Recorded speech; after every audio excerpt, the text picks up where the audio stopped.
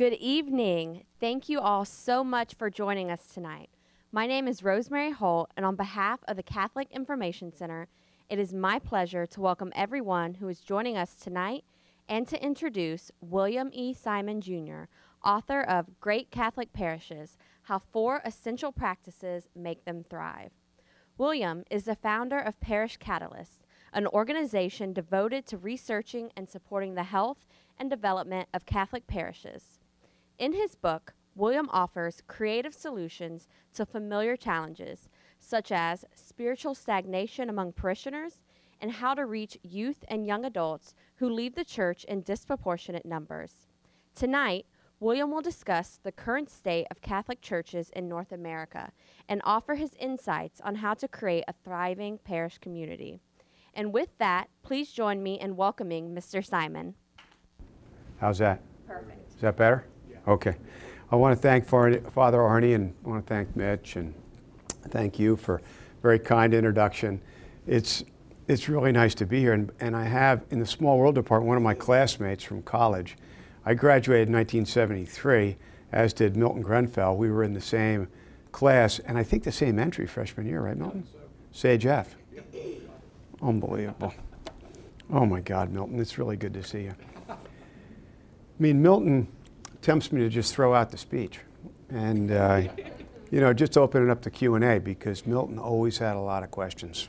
And I don't know if he has a lot of questions around here, but he sure had a lot in college. But I think that the way I plan to start this speech is something that maybe Milton would appreciate, because if somebody had told me 30 years ago, maybe 40 years ago, that I would be here today talking about a book that I wrote on Catholic parishes, I think most people, maybe Milton included, I would say that I'd have a greater chance at winning the Powerball lottery. It was kind of highly unlikely. But my faith journey, like many, has not been, a straight line. And I don't want to talk about it at length today, although maybe I'll shorten the speech, given the intimate surrounding, and open it up to Q&A a little earlier. You're welcome to ask me. Very briefly, I grew up in an Irish Catholic family in New Jersey, the oldest of 7. And, our custom and practice was every Sunday, we get piled into our station wagon by my parents, and kicking and screaming mostly, we'd be hustled off to church. And, that's the way it was until I got to Williams College, and I began to not go to church as frequently.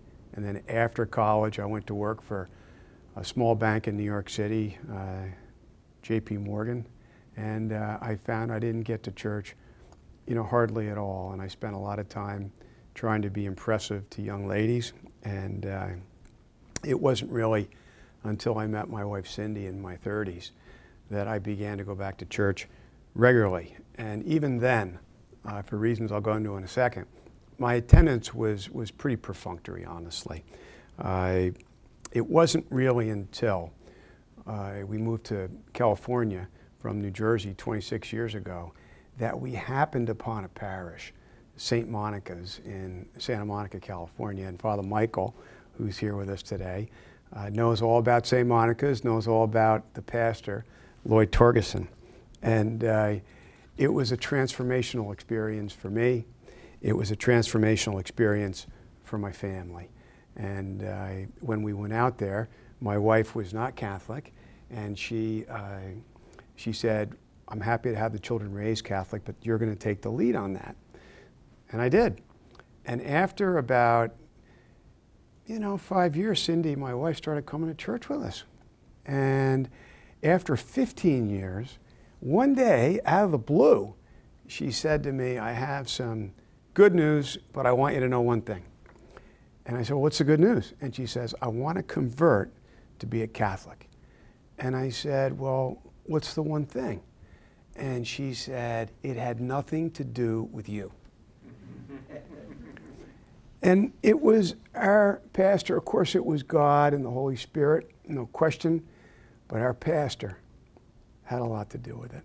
And, Kirk Wilson is here today, his brother, Bruce, and his wife, Gretchen, are parishioners at that parish. And I saw kind of firsthand how a parish could have a profound impact on somebody's life. And even in those days when I was honestly checking the box with our kids, we were so busy with our 4 kids, it was kind of everything that we could do, to put one foot in front of the other. And so on my spiritual journey, as I went from checking the box to something a little deeper, I began to turn to my pastor for spiritual direction, Lloyd Torgerson. And he was great. And I turned to another friend of mine, actually a friend of my dad's and a friend of Jim Pearson. Jim is here today, and I'm grateful. He's the president of our family foundation, but has done, many, many other things. And one of his pals, who he introduced me to, is Michael Novak. And Michael, as many of you may know, is a great author, a great philosopher, just a very large footprint in the Catholic world for many decades now. And I remember about 15 years ago, I was in Washington for something, and I met Michael, and we were kind of commiserating about the fact that the public narrative about the Catholic Church was largely negative. And I said, wouldn't it be great to write a book on all the good things going on in the Catholic Church? Write an optimistic book that was realistic. And we began to talk about the notion of maybe writing about lay people. And it took us a while. I ran for political office. I had some business things I was doing, and Michael had some projects that we were helping him with. So we didn't really dive in full time until 2011, when we wrote a book, Living the Call. That was my first exposure to Father Arnie, who I'm very grateful to and consider a dear friend, and Mitch. And we came here and did a book event. And so when I look around here, I think, boy, this is familiar surroundings. And it was through that book that I was introduced to, a deeper level of spirituality by Michael. Michael introduced me to works like My Imitation of Christ by Thomas à Kempis, St. Francis de Sales, the writings of St. Teresa. It was a magical journey with Michael that ended up with a book. Now, this book has also been a magical journey that I'll mention, in just a sec why that is. But when we wrote the book, of course, we sent it to all of our friends. And one of the people I sent it to was a fellow in Texas named Bob Buford. And Bob called me, and he had read the book. He said, this is great. But he didn't want to talk about the book. He wanted to talk about what he was doing, which is great. He said, why don't you do what I've been doing for 30 years in the evangelical tradition? And I said, well, tell me about it, Bob. And he said, I get together very vibrant, strong evangelical senior ministers together with their staffs in a cohort, and we run them through a couple of meetings, and we've experienced that it's had tremendous outcomes. And I said I'd take a look at it. So I got together some people that are still with me, and Steve Picard is here from Parish Catalyst, and I just want to recognize Steve. He's doing great work.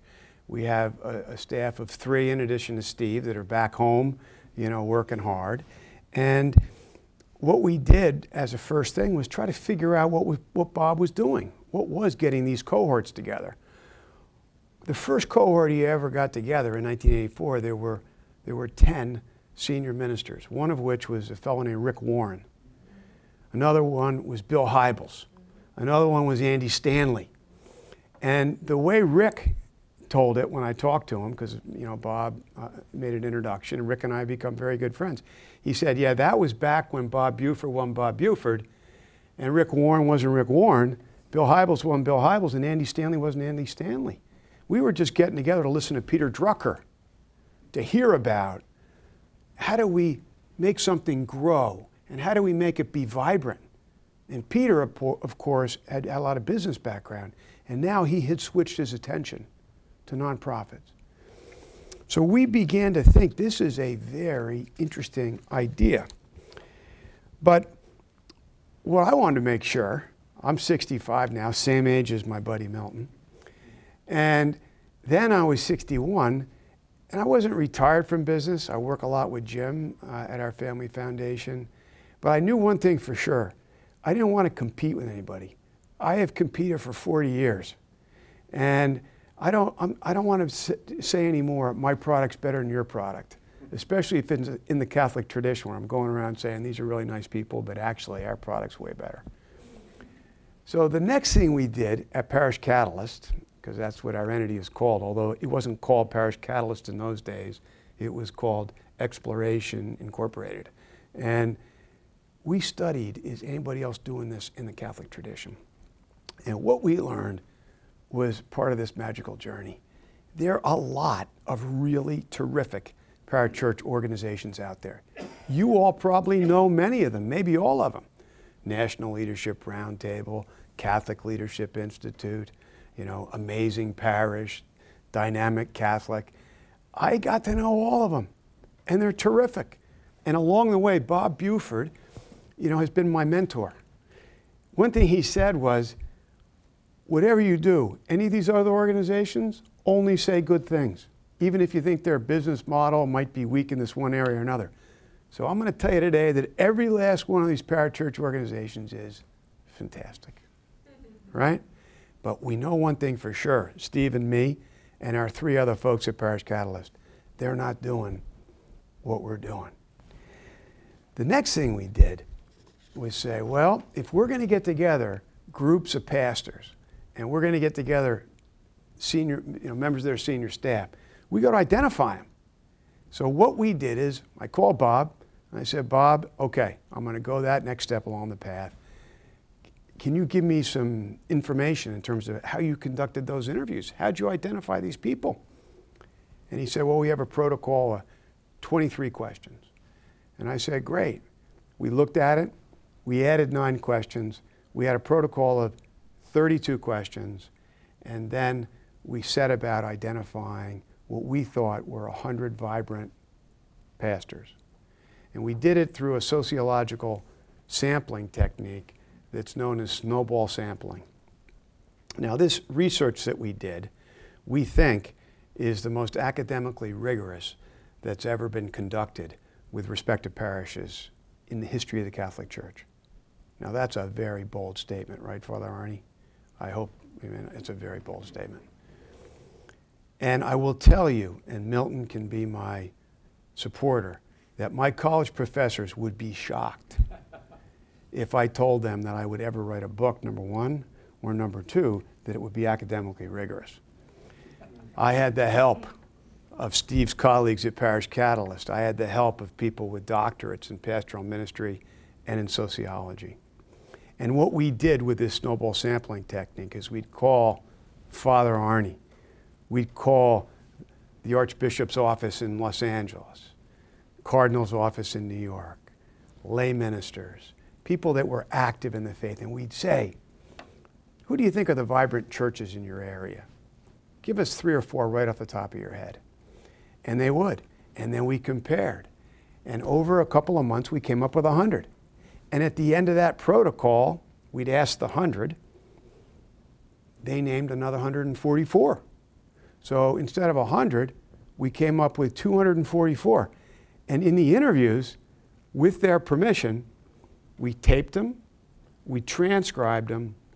We had over 3,600 pages of transcripts. I think even more than Watergate. And we took 18 months to analyze those 3,600 pages. And we came up with 49 findings. And we grouped those 49 findings into 4 categories. I'm going to talk about these 4 categories briefly. I want to try to leave plenty of room for question and answer. But one fact before I go into these 4 overarching themes. One of the reasons I make this bold statement that this could be the most academically rigorous study ever undertaken in parish work is that our response rate was 82%. Now, there's a lot of places, terrific places, that do research, take polls, whether it be in the Catholic tradition, other traditions, in politics, you name it.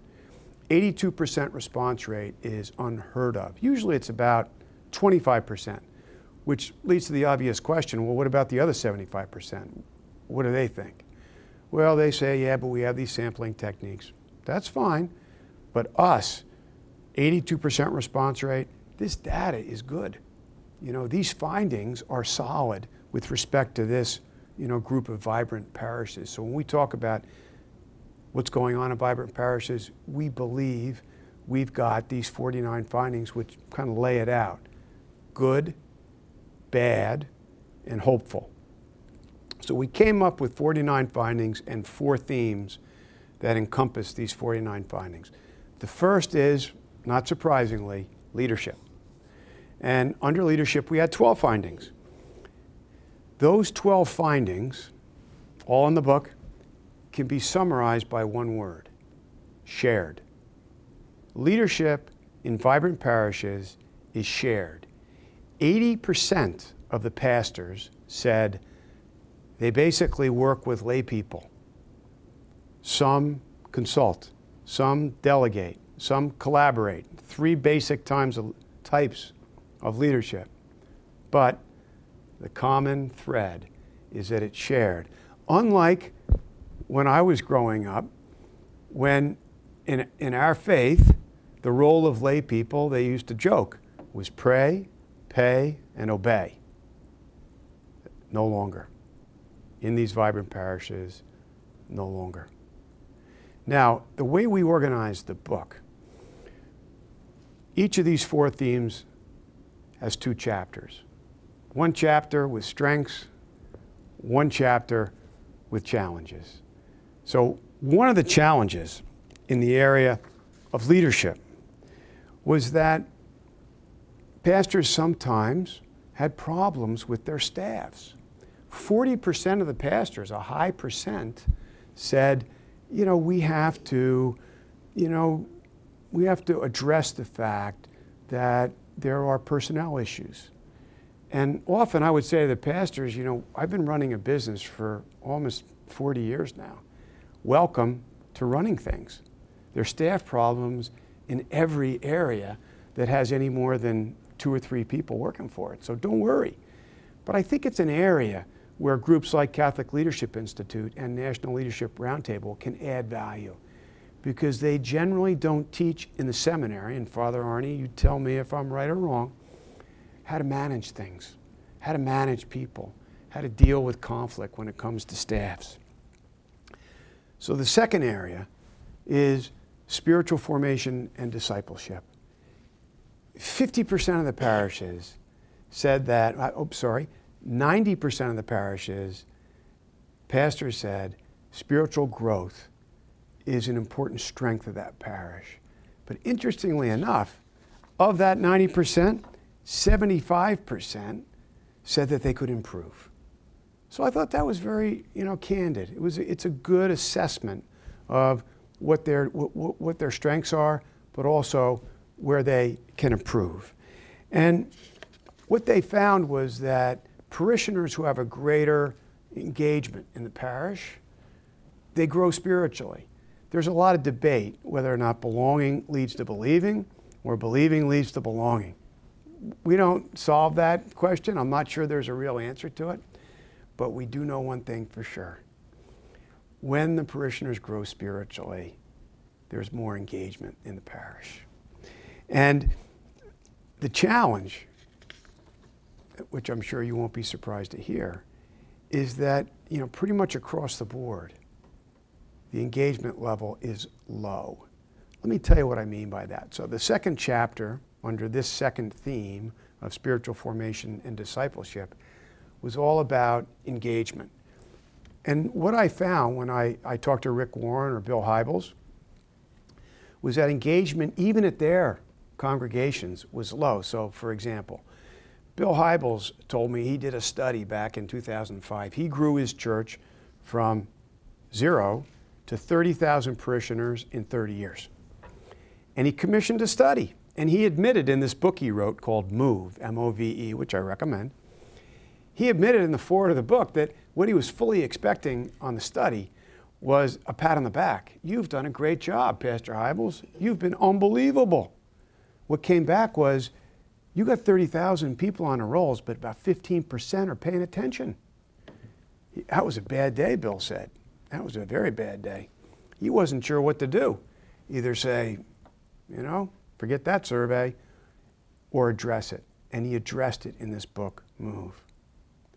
And what we found in our tradition, whether it be Matthew Kelly at 7% or Catholic Leadership Institute at 6%, whatever tool you want to use, and I'll get to one in a second that's a little higher but not much, the numbers are shockingly low.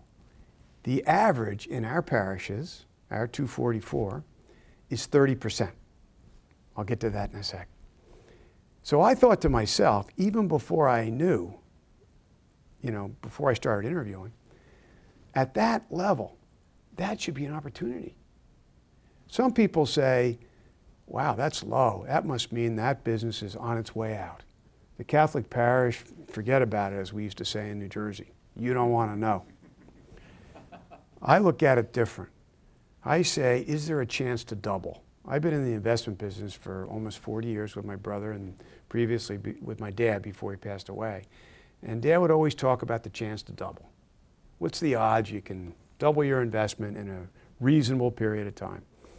I thought to myself, when I saw that number that Bill Hybels gave me, 15%, or Matt Kelly gave me, 7%, the chance to, we should be able to double that. If we can't go from 7 to 14, shame on us. That was my initial reaction. So I did a little bit more research. And there's a tool out there that was established by the Gallup Corporation. Does everybody know the Gallup Corporation, the pollsters? They have a religion department.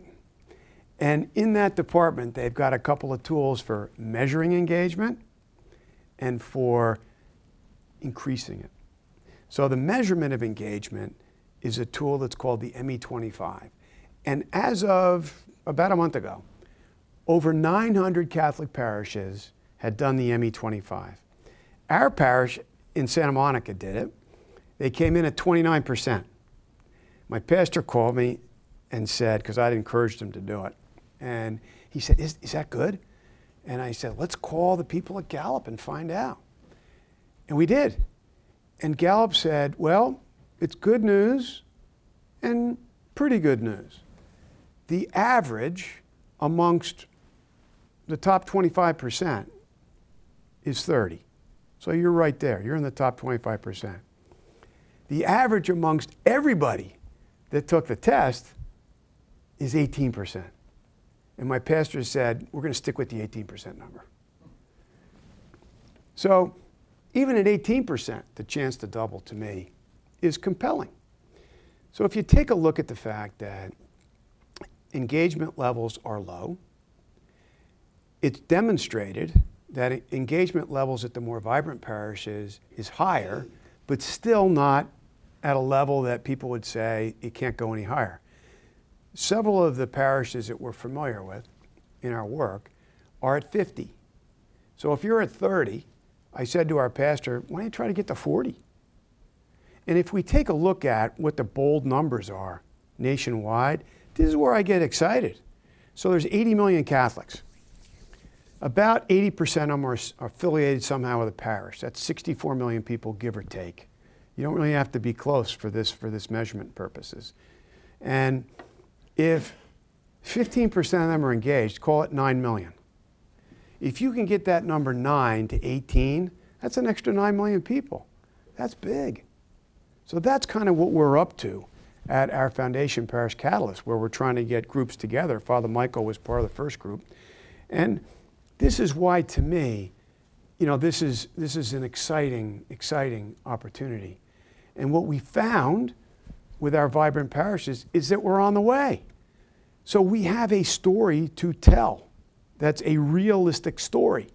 Unlike some of the narrative today, I talked to my good pal George Weigel, who's on his way out of the country, otherwise he'd be here, about what's going on in Europe. I don't have to tell you what's going on in France. 90% of the population's Catholic, 2% go to church. So, there are negative things if you want to focus on them. There's no question about it. Germany's not much better. Belgium's not much better, George was telling me. And I said, George, this is a great story. We ought to build off of this. And he agreed. So the third area that we focused on with 14 findings was what some call the Sunday experience. And once again, I can give you a couple of highlights. First highlight, the Sunday experience does not begin on Sunday. It begins on Monday. And it goes through the week, through Saturday, and then comes Sunday. And so what do you do Monday through Saturday? Well, these parishes, what they do, they're pretty good at social media. They could get better, but they're better than most. That's an area where people can stay in touch with each other, particularly millennials. I mean, my kids, they've dragged me kicking and screaming. I'm still not on Facebook, although I would welcome you to check Parish Catalyst out, right, Steve, on Facebook, Twitter, and Instagram. I'm on Instagram, but I'm 65. I mean, there's a limit to what I'm going to be able to do. But millennials, we're losing millennials by the bucket in the Catholic Church. One way to get them back is get savvy and have millennials talking to millennials. That's what our pastors were telling us during the week. Another thing that some of us over-the-hillers can do, small groups. There's a number of different areas of small groups, but Rick Warren said, the larger that his church becomes, the smaller it has to get. And by that he means small groups. Now, on a weekend, Rick might get 20,000 people at his services. Guess how many he gets during a week? 40,000. Can you imagine?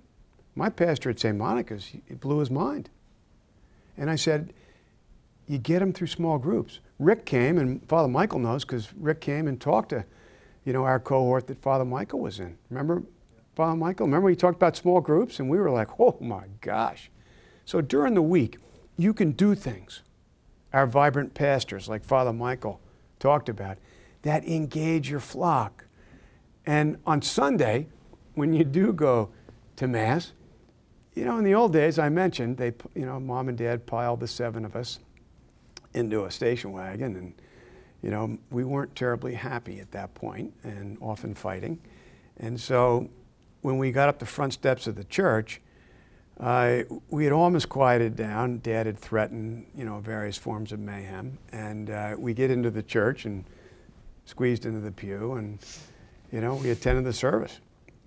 Now what happens at these vibrant parishes is, before you get to the front steps, when you drive into the parking lot, people are meeting you from the church.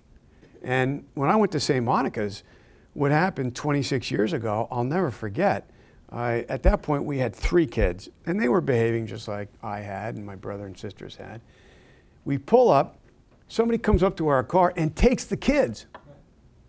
I looked at my wife and I said, thank God, I like this parish already, And so the experience of going to the parish on Sunday starts when you drive in.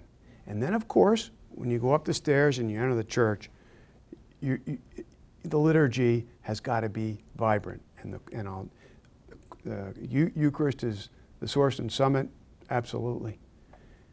But if I was going to give you 2 words to characterize vibrant liturgy, preaching, music.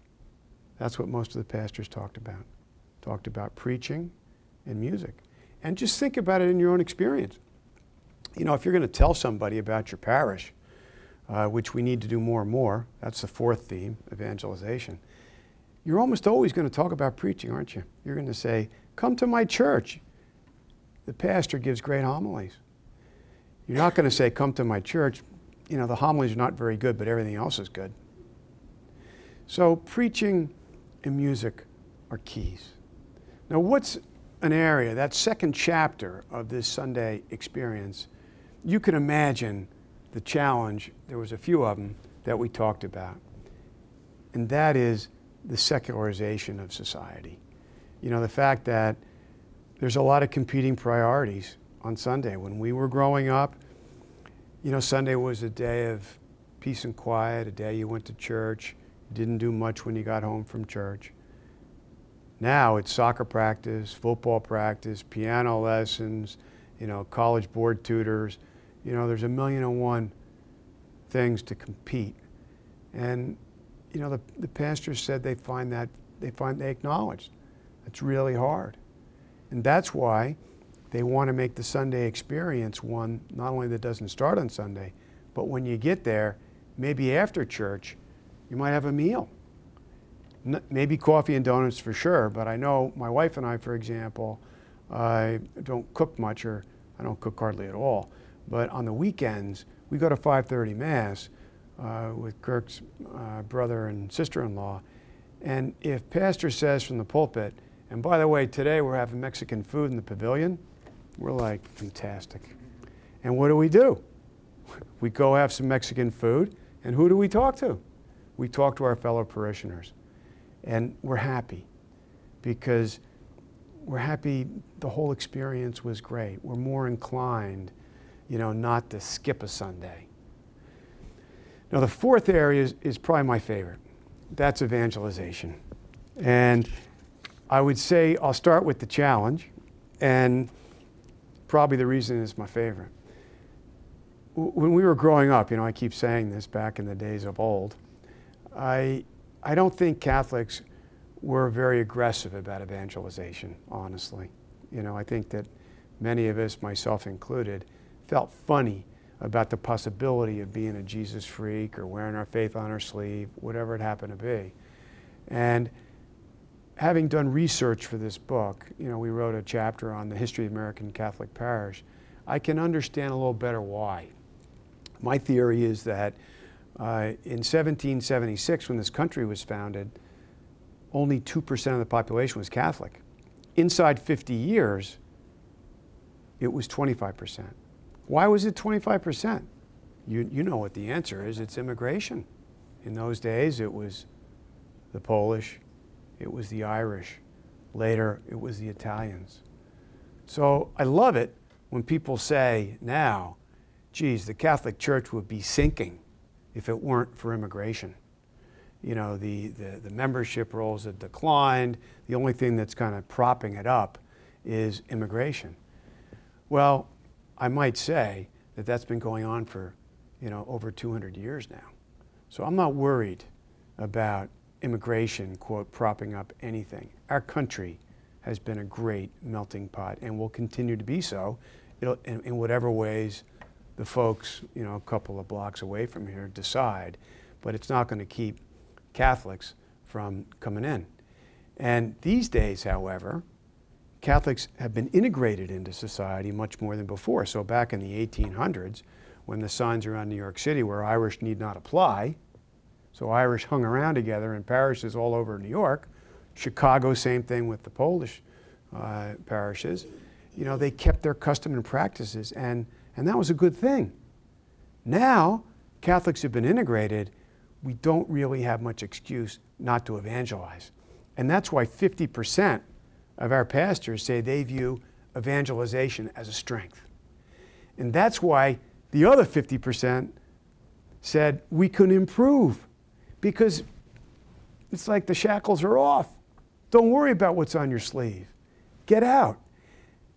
And then we now have a pope that's speaking that language. You may not agree with some of the Pope's pronouncements on matters economic. I don't myself, but I remind myself the Pope is not the Secretary of Treasury. He's not the Chairman of the Federal Reserve. He's talking about reaching out. He's talking about the parish being a field hospital, where when the wounded come in, the first question is not, can I possibly see your insurance coverage?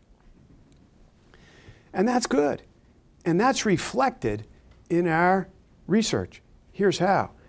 There's some things that the pastors talked about that we didn't ask about. So I mentioned we had 32 questions. We didn't have one question about Pope Francis. We didn't have one question about the Pope. 1 out of every 3 pastors brought up Pope Francis. They said he's a breath of fresh air. All this talk about outreach, about the field hospital, about the pastor has to smell like the sheep. And it's energized them. It's inspired them. So I know we debate in other areas, has there been a Francis effect? I can tell you in our data, there has been a Francis effect. And you can debate other areas, but in the area of parish life, there's been a very serious effect. So those are our 4 themes: the good, the bad, the hopeful. We tried to be really candid about some of the challenges, and I think that I'll just close with one challenge, and that is the millennials. I mentioned a moment ago they're leaving, really in great numbers, and it's a real issue, not just for the Catholic Church, for pretty much all denominations. I think we have to focus on that. And so at Parish Catalyst, as an example, Steve's here, we now get together these cohorts of priests and their senior staff, and we focus on a topic. Our last 2 cohorts, we focused on millennials. And we think this is very worthy and fertile ground to plow, because we don't have to be losing as many hundreds of thousand millennials as we do. But we got to get better. We got to focus on it. So in closing, I want to say thanks, Father Arnie. Thanks, Mitch. It's great to be here, and it's a great privilege for me to be involved with parishes. When I first started the research, I was intrigued by the chance to double. I know that may sound a little mercenary, but it's the truth. I was intrigued that this could be a very interesting opportunity. And about 6 months ago, Rick Warren came, as Father Michael knows, to our second cohort. And he said, the local church is the greatest engine for good in history. And I thought to myself, wow, how lucky am I to get to work in a place where you can be involved with the greatest engine for good in history. And he said there are 8 reasons for that. He went through them. I won't go through them with you, but when you think about it, 2,000-year-old track record, not encumbered by government, not encumbered by having shareholders, whose only motivation is to do good. And through the centuries, it's evolved. And parishes are going to evolve in the next 50 years. But it's good. It's all good. Thank you. Thank you. Okay, so now we're going to do questions and answers Q&A. If you have a question, just raise your hand and I'll come to you, and we'll have you speak into the mic so that it can go on our recording and for everyone who's listening on Facebook Live. Very nice, very nice talk, Bill. Appreciate your good work. It looks excellent, and I'm sure it will bear great fruit. You said I was always asking questions, and it was questions that led me to the Catholic Church, because I found it has the answers. And I hope a lot of people that are questioning will come to that same conclusion.